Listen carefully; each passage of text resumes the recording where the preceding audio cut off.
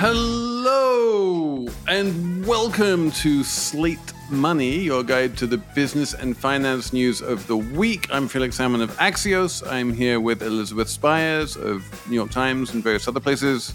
Hello. I'm here with Emily Peck of Axios. Hi. We have a very special episode this week all about making the world a better place. We have Mr. Bjorn Lomborg. Welcome, Bjorn. I can say hi or hey. You can say hi or hey. You can be Danish or English. I think for this purpose, you will be English. Danish is a little bit rusty around these parts. Introduce yourself. Who are you? And tell me, what is the book you have just published?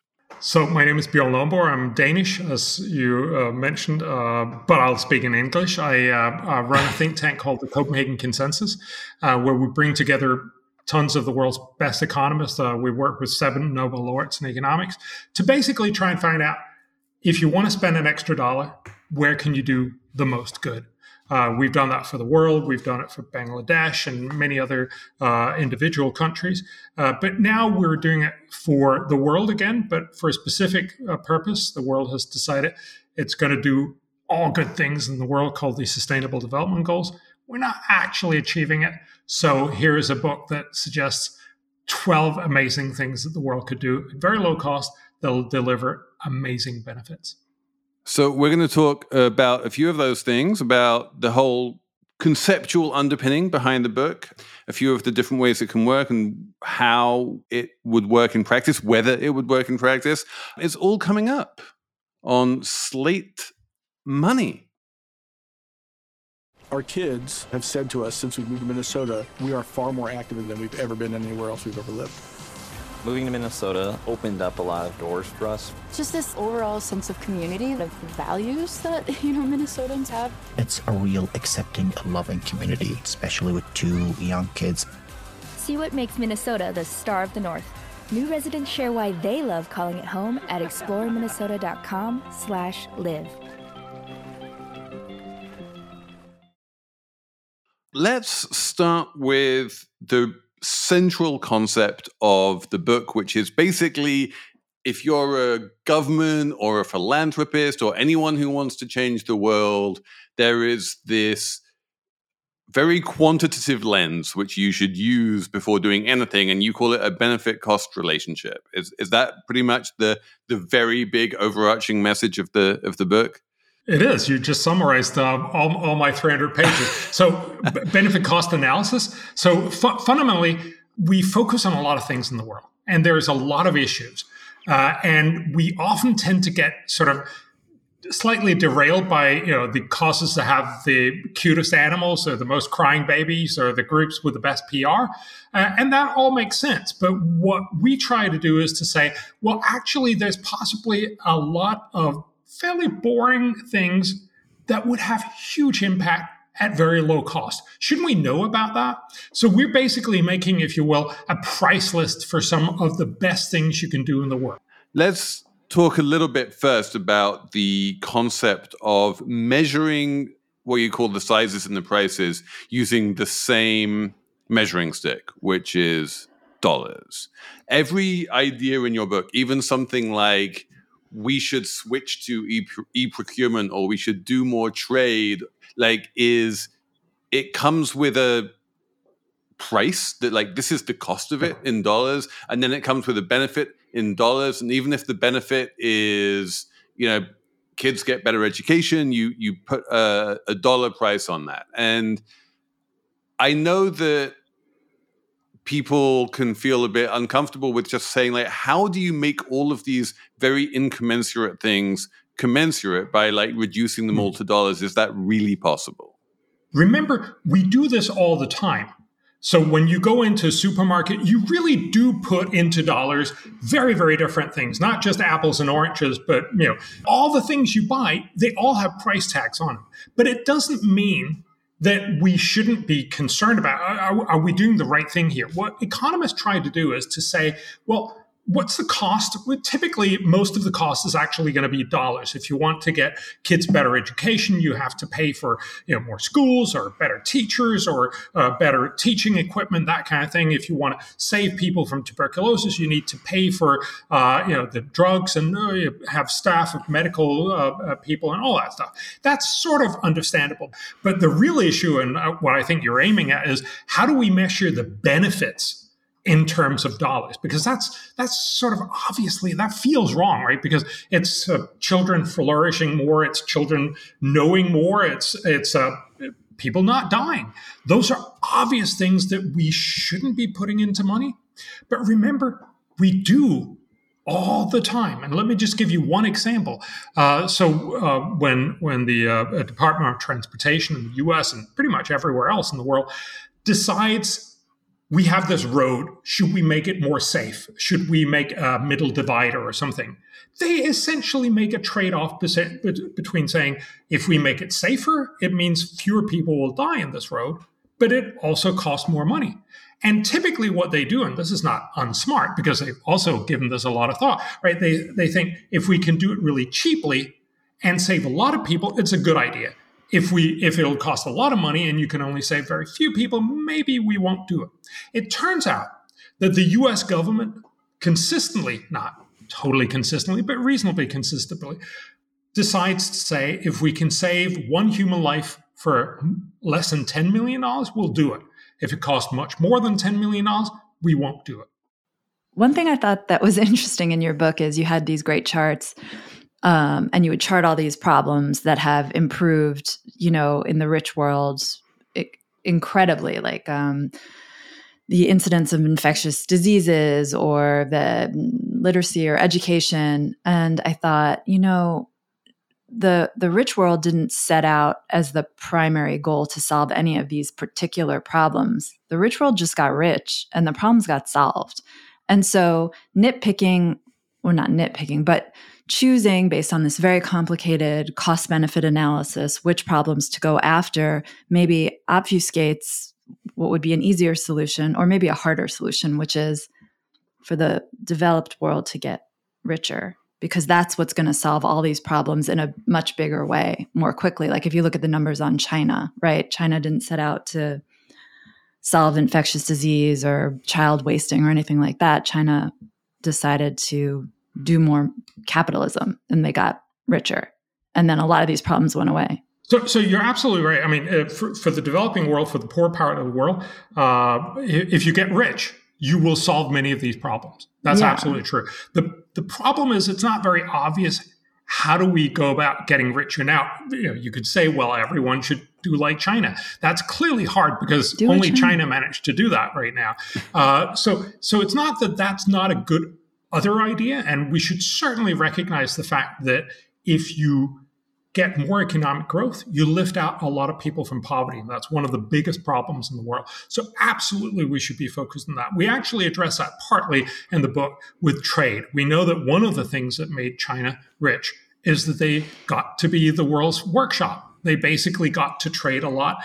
And that's one of the ways that you get rich. You don't have a tremendously high wage, but you actually have pretty well-educated people. You sell to the US and everybody else. We pay them good money and they get richer from it. That's a good idea. And we should make sure that more people get that opportunity. In the rich world, we've become sort of slightly disillusioned with trade because it leads to the Rust Belt and all these other problems. And those are real issues. But we should still remember how good this is for a lot of the poorer part of the world.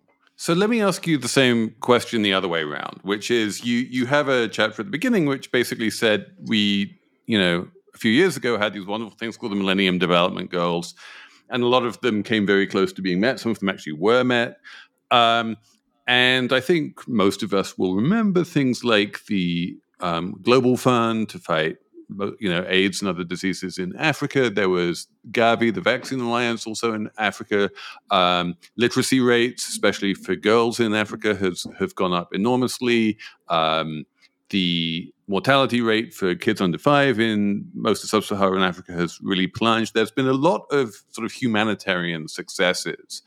And these are precisely the kind of things that you are saying we need more of, and you're trying to sort of quantify in this book. But like looking backwards, using the same methodology that you use in this book, you would conclude as a result of these successes, the fact that Africa was not wiped out by AIDS as everyone thought it would be in the early 90s, that Africa is now, however many hundreds of billions of dollars richer as a result of what the Global Fund did.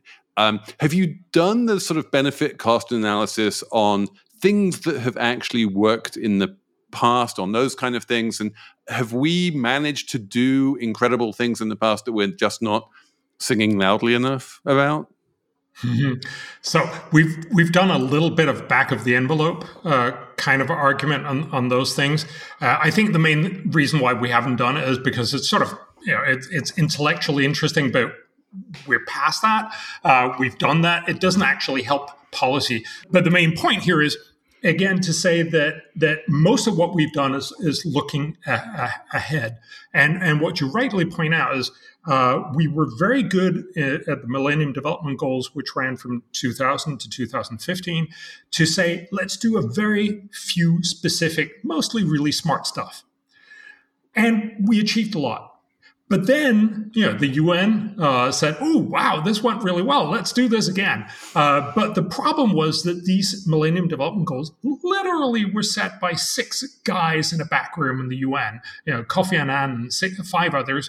And the story is that they met the environment, the guy who ran the environment agency a couple of days before they were going to launch, and they were like, oh, we don't have any environment, so they put in an environment target as well, which was then water and sanitation. And that's probably not the way you want to do global goals kind of thing. So this time around they said, let's ask everyone what they think should be in these global goals. And not surprisingly, when you ask everyone, you get everything in there. We ended up with an enormous package of stuff, ranging from going from 2016 up to 2030, where we basically promised everything. We promised to fix hunger and poverty and war and corruption and climate change and jobs and education, and get more urban parks and more sustainable tourism. There's literally not anything in there that's not, promising something for whatever field you're in. We promised everything to everyone. And so this year, 2023, the world is at halftime for the SDGs, the Sustainable Development Goals, and we're nowhere near halfway. We're just basically failing. Even the Secretary General is now saying we're far off track on our promises. And so what we're trying to say is, look, if you're promising everything, you're not going to get anything done. You have no priorities. Let's focus on some really simple, smart stuff. But they're not that simple, Bjorn. I mean, I have a bunch of things I want to sort of respond to here, but the first thing is, with the vast majority of your 12 simple things are the kind of things that really can and must only be implemented by domestic governments in various developing countries. I think probably the malaria one is the exception. But most of the rest of them, especially things like, governments should move to e-procurement, or we should implement more trade, or even stuff around education, but perforce must wind up being done through government departments, through the political system, through whatever, authoritarian or democratic, system you have in any given country. And it strikes me that is never going to be simple, and it's never going to be something you can just magically make happen by writing a check. So, and this is very, very important. So what I mean by simple is this is something that we've actually demonstrated how to do in many different circumstances. So let me take one example, which is education. We both say how you shouldn't do education. So there are lots of things where government has spent enormous amounts of resources on education and gotten very trivial or no output. For instance, Indonesia famously in the early 2000s very well-intentioned, decided they were going to spend twice as much money on education. So they hired a lot more teachers. They doubled the wage of each teacher, and because of the way it was rolled out, it actually happened in different regions at different times. And so you can make a pseudo randomized controlled trial study, and they did. And it's a very famous paper. It's called Double for Nothing. So basically, the Indonesians spent twice as much money. They have one of the lowest class sizes in the world. And you could not measure the impact on educational outcome. Now, the teachers are much happier, which is great, but presumably not the main goal of educational policy. So fundamentally, you can spend a lot of money and achieve nothing. So this is not what we should be doing. Yeah, in your analysis, how do you weigh cost effectiveness against urgency and time sensitivity? We don't. We only look at what is the cost. Typically, the cost is right now, but sometimes it'll be over a number of years. For instance, if you try to fix tuberculosis, it doesn't help just try to fix it 1 year. You actually need to fix it a lot of years before it sort of sticks. The same thing with many other infectious diseases. But most of the cost is right now. The benefits, depending on which kind of problem you're looking at, come right now. For instance, if you give immunization, most of the kids that you immunize will survive just that year when they get the immunization. Now, some of them will dribble in 60 years later, but most of it is right now. Unlike, for instance, education, where you teach the kids better now, but the benefits really only come in 10, 20, 30, 50 years when they get into the employment market, all the way till they retire. Apple Card is the perfect cashback rewards credit card. You earn up to 3% daily cash on every purchase every day. That's 3% on your favorite products at Apple, 2% on all other Apple Card with Apple Pay purchases, and 1% on anything you buy with your titanium Apple Card or virtual card number. Visit apple.co/card calculator to see how much you can earn. Apple Card issued by Goldman Sachs Bank USA, Salt Lake City branch. Subject to credit approval. Terms apply. Our bodies come in different shapes and sizes, so doesn't it make sense that our weight loss plans should too? That's the beauty of Noom. They build a personal plan that factors in dietary restrictions, medical issues, and other personal needs so your plan works for you. Noom doesn't restrict or shame when you want to treat yourself. Their flexible program focuses on progress instead of perfection. You don't have to give up carbs or anything. And with their daily lessons, you can learn something new about your food choices every day. After just a few days of using the app, I learned how to recognize cues for overeating and how to choose the right foods to feel full. Stay focused on what's important to you with Noom's psychology and biology-based approach. Sign up for your trial today at Noom.com. That's NOOM.com. And check out Noom's first ever cookbook, The Noom Kitchen, for 100 healthy and delicious recipes to promote better living. Available to buy now wherever books are sold. This episode is brought to you by Progressive Insurance. Hey, listeners, whether you love true crime or comedies, celebrity interviews, news, or even motivational speakers, you call the shots on what's in your podcast queue, right? And guess what? Now you can call the shots on your auto insurance, too. Enter the Name Your Price tool from Progressive. The Name Your Price tool puts you in charge of your auto insurance by working just the way it sounds. You tell Progressive how much you want to pay for car insurance. Then they'll show you a variety of coverages that fit within your budget, giving you options. Now, that's something you'll want to press play on. It's easy to start a quote, and you'll be able to choose the best option for you fast. It's just one of the many ways you can save with Progressive Insurance. Quote today at Progressive.com to try the Name Your Price tool for yourself and join over 28 million drivers who trust Progressive. Progressive Casualty Insurance Company and Affiliates. Price and coverage match limited by state law.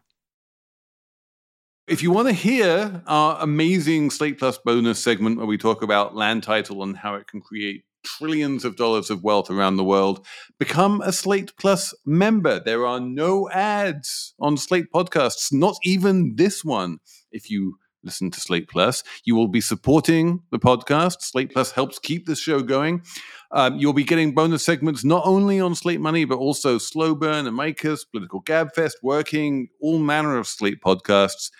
You will learn amazing drops of knowledge from Bjorn Lomborg and various other guests. And you have unlimited reading on the Slate website, access to every article ever published and every advice column, and you never hit the paywall. So become a member at slate.com/moneyplus.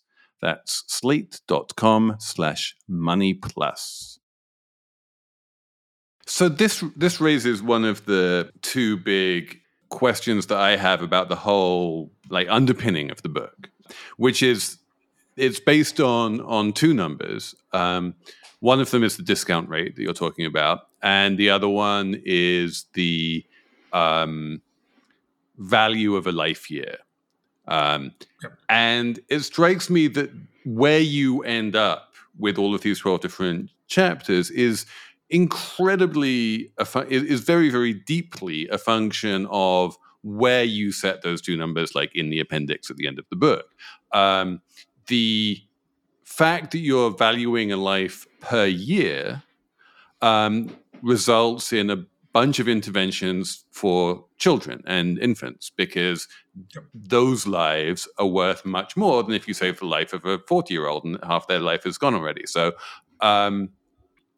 so that's one thing you do. And then also, because you actually mention this in the book, there's this weird cutoff that if you prevent a stillbirth, that is considered much less beneficial than if you prevent a baby from dying, at 1 week, because that's not a life year, saved. And these kind of weird paradoxes. At one point, you mentioned that saving children's lives is worth billions of dollars, but at the same time, if you get women to have fewer babies, that's also worth billions of dollars. And it's well, which one do you want? Do you want more? Do you want more children, or do you want fewer children? So there's a lot of this just comes from that one life year thing. And then similarly on the discount rate thing, you have a relatively high discount rate, which means that you do wind up pushing things like immunizations and bed nets, which save lives relatively quickly at the expense of, say, climate interventions that would take decades and decades to get moving. If you set a very low discount rate, that is, you basically say the future is incredibly important, everything becomes much, much better deal, especially things that are far away. But remember, and we've actually tried to get our researchers to do this, but it turns out that this is almost impossible to do. If you start thinking about, for instance, people in the climate conversation will say, but surely the very far off future where climate policy will have a much greater impact is hugely important as well. But remember, if the future is hugely important, then helping people with malaria today not just means that these people will survive, but that their kids will be much better off, because not only will they actually have a mom instead of not having a mom, but they will also have much more opportunity to give them capital support and give them education, and it'll have huge impacts and possibly incredibly large impacts in the far future. And then you very easily get to this very paradoxical outcome that has also been remarked in the climate debate. If you put a very low discount rate, that is, the future is incredibly important, the outcome becomes, you know what? All of us should just eat porridge and then leave all the rest of the money to future generations, which of course should also just eat porridge and leave all the money to future generations, and so on, because the indefinite future is just way too important. And there, I think the important point is just to recognize nobody actually does this. We typically we know where that logic ends up, Bjorn, because we saw the headlines. It ends up with Sam Bankman-Fried trying to buy the island of Nauru with his long-termism. I'm not sure that's true, but I get the funny point. It ends up with us saying we care about the world, and I think this is an important part. I love the fact that a lot of people really do want to help the world, and so we're willing to spend, 2, 3, 4, 5% of our income to try to make the world better. But we're not willing to spend say 50 or 75 or 97.5%, which is one famous climate outcome, we're not willing to spend that much money on the rest of the world. So what we do is we try to say we're going to set aside non-trivial, but not an enormous amount of money for the rest of the world. How do we best spend that? And that's the answer that we try to deliver. The message of the book is like, here's how we can spend money to change the world. So it seems like it's like a guide for the richer countries and the richer people in the rich countries to give to the developing world. How much input has the developing world had on these ideas? Or how involved in they are saying, like, these are the problems we want solved? Because it seems kind of colonialist. Colonialist. Yeah, it seems colonialist, basically, to be like, this is what we think you should do because we want to feel better about having a lot of money and being better off than you. I actually address that straight up front in the book. I say what we means, namely that we means everyone of goodwill. So it is philanthropists who want to do good. It is developed governments, so the USAIDs of the world, but it's also developing countries. These are great investments for all three of them, and we're trying to argue for all of them. So I've actually presented this in a lot of developing countries. We work with a lot of developing countries. So all of these inputs into the Sustainable Development Goals, which is what we take our starting point from, comes from basically making sure that you have everybody's input, so both rich and poor countries. But what we're trying to do is then say, what does the period literature tell us? Where are the best deals? And those are presumably not something that matters whether you're rich or poor. This is simply about saying, where are the best deals in the poor half of the world? And this is true both for poor countries or for development agencies from the rich world. And so I'm trying to tell both. I'm actually trying to tell everyone, this is where you get the biggest bang for your buck, whether you're a poor country government that wants to do good for its citizens, or whether you're a rich country that through development aid wants to do good in poor countries. I just can't imagine philanthropists telling the United States government, I guess it happens a lot. These are the programs you must do. We know better than you. You know what I mean? It's just... they do that. It's incredibly... Okay, yeah. I am not, and I hope I'm not coming across that way. I'm not saying we know better than you. What we are saying is that this is what the literature shows are some of the best deals available. So we work with the Indian government, Niti Aayog, which is their central think tank to look at where you spend resources. We've done the same thing for Bangladesh, for Ghana, for Malawi, for a number of other countries, including Uganda and Eswatini. We're right now working with Tonga and the South Pacific. We're working with them all and saying, what does the literature say? And these typically period published economic estimates of how much did an intervention cost and how much good did it do. And then we try to advise them to say, here is what the evidence say. If you do this, the evidence seems to suggest you're going to spend a lot of money and get no educational outcome. If you spend it on tablets, however, it costs much less and you get a huge outcome. That is one of the reasons, it's not by any means the only one, that convinced the Malawian government to actually say we want to get tablets into all of our primary schools, which is, I think, great. And they're working both with their own funds, but also trying to get developed country funds, so both philanthropists and from USAID and others, to actually fund this. So I think this is not it's certainly not meant as colonial or whatever that word is, but also that's not. This is really just about what does the evidence say. So let me ask you: when you go to these countries, how much inter-country difference is there? Because you present most of the solutions in this book as basically, if not one size fits all, at least solutions that basically apply pretty much everywhere. Maybe, in the case of malaria, mostly just in Africa, but even so, Africa's an enormous continent. I'm thinking, for instance, like you go to India, and I am aware that like right now there's a big debate over there building a big water pipes everywhere, and everyone's saying, well, for $100 million extra, we can put inline chlorination into these water pipes. And putting inline chlorination into these water pipes is going to save millions of lives. And it's this one-off like opportunity to do a lot of good for a relatively small amount of money. But this is not something that would necessarily read across to, say, Tonga.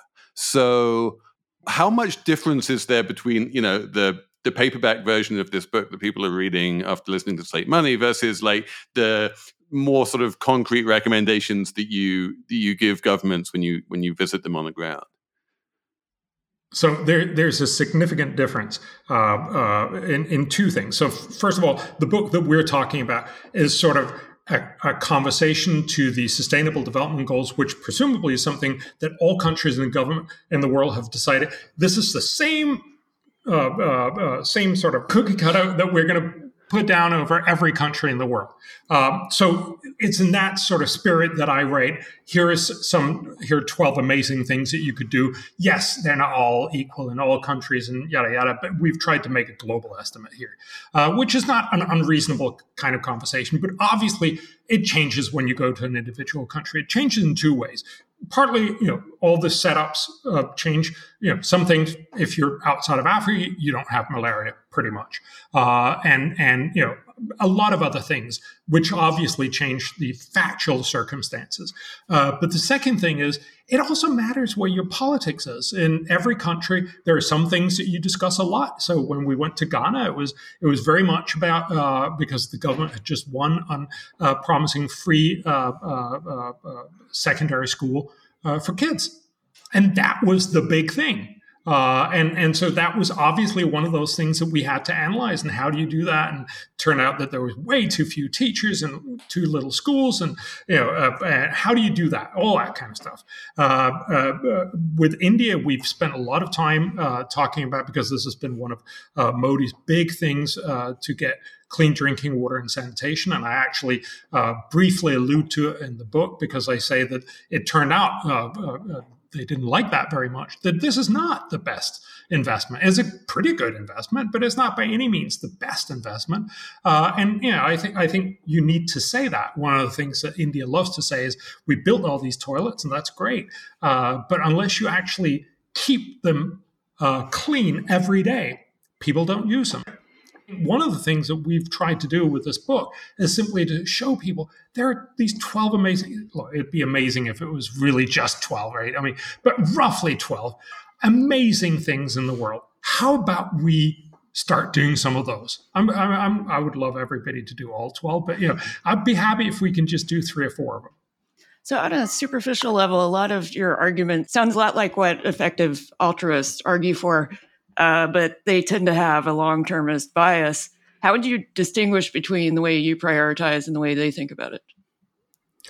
Effective altruism is fundamentally the exact right idea, is to say, I want to do good in the world and I want to do it effectively. That's exactly where we agree. I think they tend to like more interesting things. They also go a little bit out more in the sort of philosophical area. And as you point out, they very often go for very, very long-term thinking. One of their big things is that if humanity is worth preserving, and this is our long-term future, nothing else really matters. I love reading them. I love talking to them, but I think it's a totally sort of detached from what most people think, which is really, the next year is incredibly important. The next 4 years are incredibly important. We work with Haiti, and as one of the governments that we work with, when it still only didn't work, but not totally fell apart as it has now. Honestly, nobody in Haiti really cared about stuff that happened 4 years from now. It was just that, and I think the development also showed that they were right. You care about making stuff work next year. Hello, I'm Imi Harper.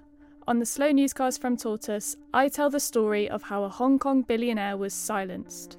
I got bombs thrown into my house. I got people came here, ransacked my computer, and I got people threatening me. I got this and that, but I'm safe. And what it reveals about the freedoms Hong Kong no longer enjoys. Listen to Hong Kong's Rebel Billionaire on the Slow Newscast, wherever you get your podcasts.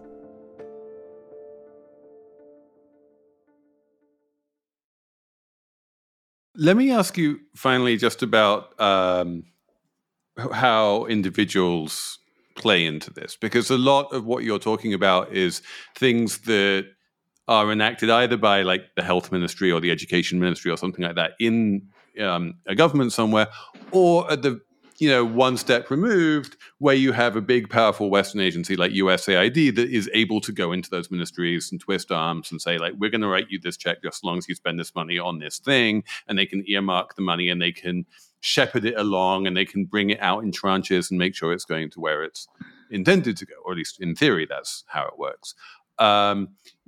Me as a guy writing a $100 check, like I have no ability to talk to the Bangladeshi education minister. How do I? What's the best way for like a little old me to make a difference? And like in my mind, it's just malaria, but maybe I'm wrong about that. The big thing, I think, is to say, look, you're clearly a person of goodwill. You want to help the world. You presumably also, care about the rest of the world. You've certainly read the book, so you now you want to do something. I think it's about getting that message out, because one of the things that I find constantly, so when you go talk to USAID, for instance, they're incredibly encumbered by the fact that a lot of Congress people have put all kinds of guardrails in. No, you cannot spend it here. You must spend it this way. And honestly, it feels like a lot of people have just put up these regulations because they met with someone who said that you should do this or you shouldn't do that. And so help the USAID to actually focus more on the smartest things. And likewise, ask, make it not okay to just do something that sounds good, but actually do something that does good. A lot of the money that we spend, I sort of semi-facetiously make this argument. A lot of money in the development sphere and philanthropy sphere goes into picking up straws in the Pacific Ocean, that kind of plastic straws, and clearly that's bad. But in the big scheme of things, probably not the main issue.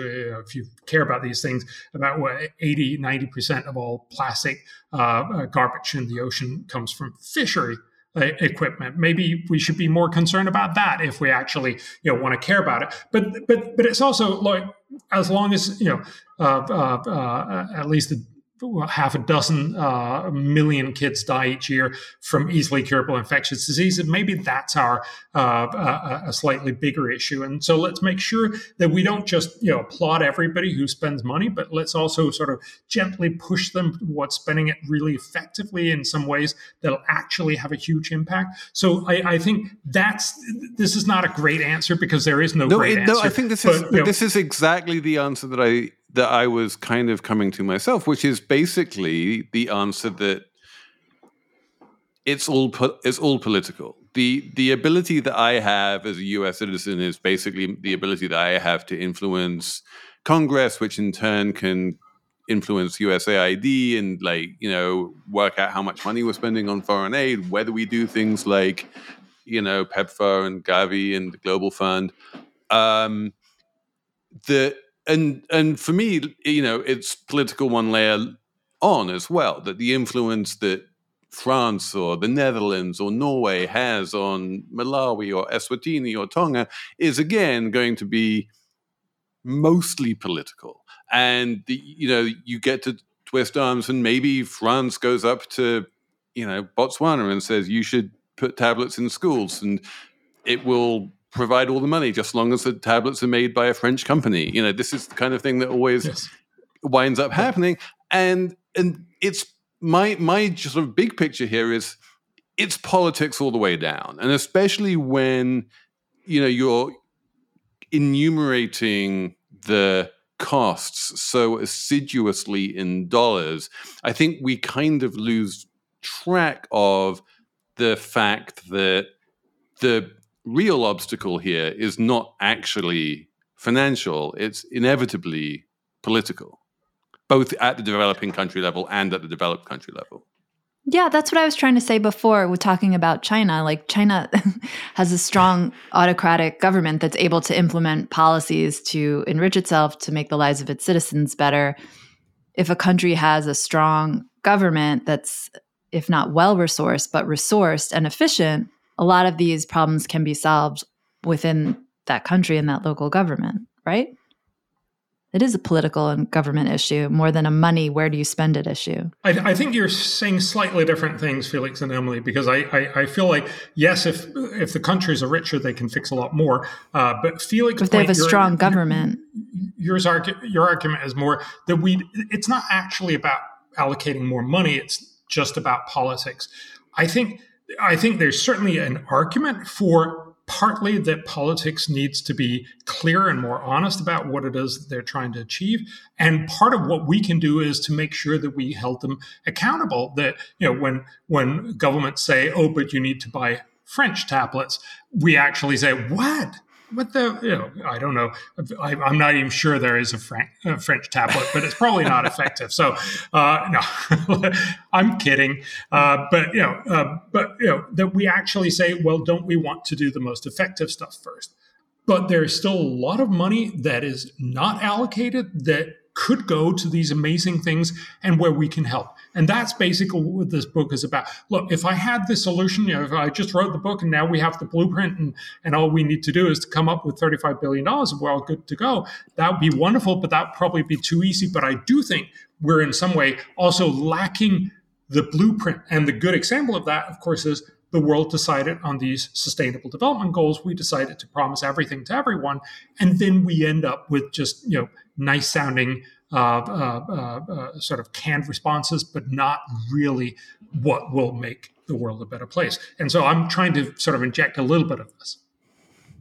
Yeah, no, I feel you on that one, that the number of, impact investors who I talk to who are like, I judge myself by is this company I'm funding going to help the sustainable development goals? It's like every single company in the world you can find an SDG somehow that they're helping. But yes, we should move on and have a numbers round, I think. Elizabeth, do you have a number this week? Yeah, my number is 44, and that's dollars. And this is what you would pay for 3 ounces of sardines at a new store in Times Square called The Fantastic World of the Portuguese Sardine. Yes. What? Yes. Wait, say that again. $44 can of sardines in Times Square. People, you want to do it because you know why they do it? They have literally taken out every single bone from inside the sardines so that you don't have to taste the bones, which are perfectly fine to taste. I'm sorry. They made a sardine store? A sardine store in Times Square? They only sell sardines, and it's a 2-story store, and they have 30 different kinds of sardines. And then they have this gimmicky thing where they put... Can I just jump in and say I've been to this store in Lisbon Airport, and it is a great store, and I'm a massive fan of canned fish in general and canned sardines in particular, and I'm all in favor of canned sardines. But yeah, the 44... Don't eat the $44 can. They put gold flake in it. That one comes in a can shaped like a gold ingot. So. And what's the name of the store again? The Fantastic World of the Portuguese Sardine. Emily is not convinced about this. I'm pretty sure I know what not to get Emily for her birthday. Well, I wouldn't want to eat a $44 can of sardines, I don't think. Because it was too expensive. You would want to save it for special occasion. Yeah. What's a good occasion? What is a special sardine occasion? I don't even know. Emily, you have this wonderful look on your face. I'm just going to force you to change the subject. What is your number?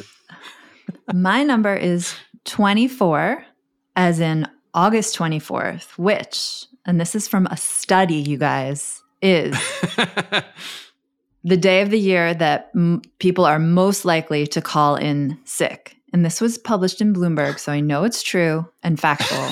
August 24th is the number one day to call in sick. And it comes from a study from a company that, manages employee absences and medical leaves. And they looked at when people take sick days, and August 24th, which was just a couple of days ago.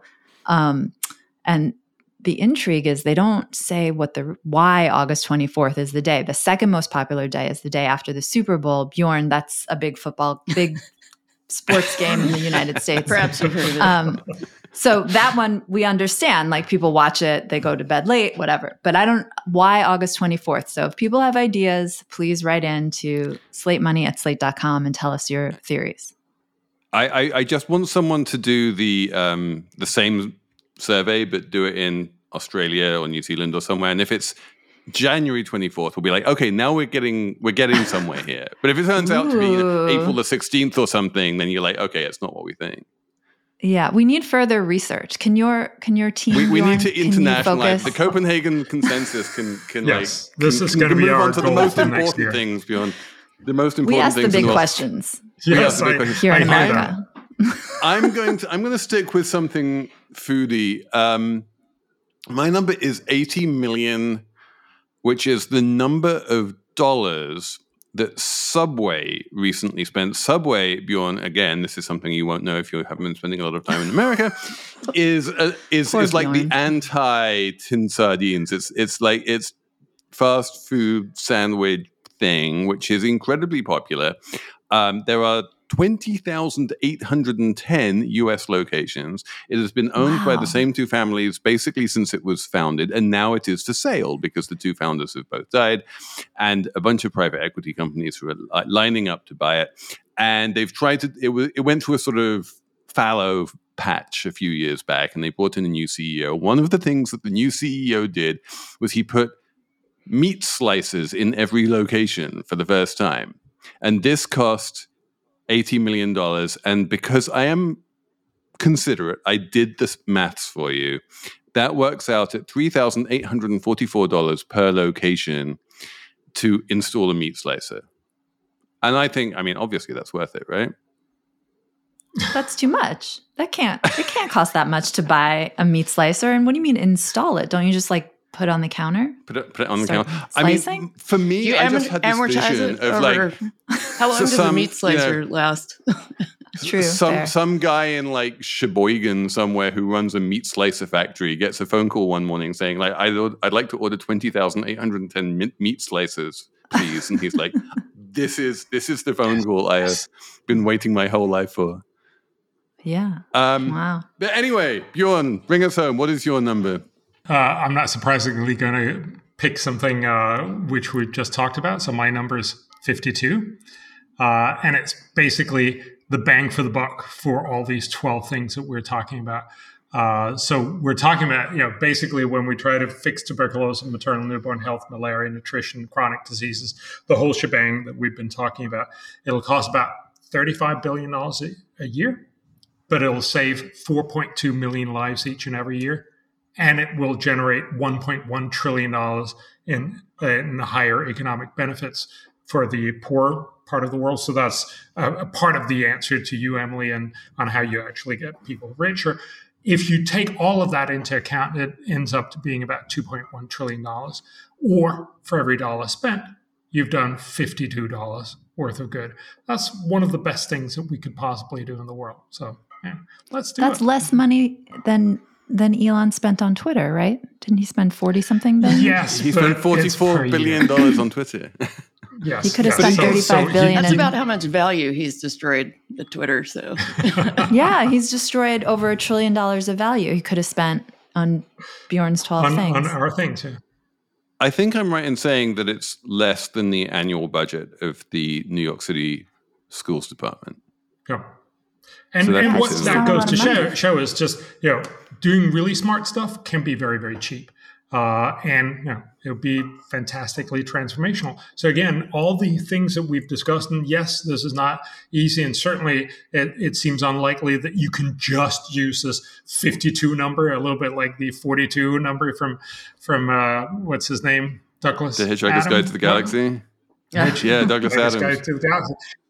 You can't just put out one number and say, oh, that explains the whole world. But it does give you a great sort of base from which to have this discussion. With that, Bjorn Lomborg, thank you so much for coming on the show. It's been brilliant having you here. Wonderful. Thanks everyone for listening. Thanks for writing in, slatemoney@slate.com. Thanks to Patrick Fort for producing, and we'll be back next week with more Slate money.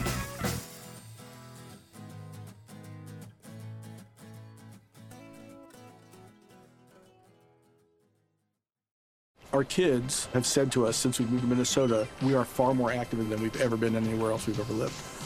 Moving to Minnesota opened up a lot of doors for us. Just this overall sense of community, of values that, Minnesotans have. It's a real accepting, loving community, especially with 2 young kids. See what makes Minnesota the star of the North. New residents share why they love calling it home at exploreminnesota.com/live.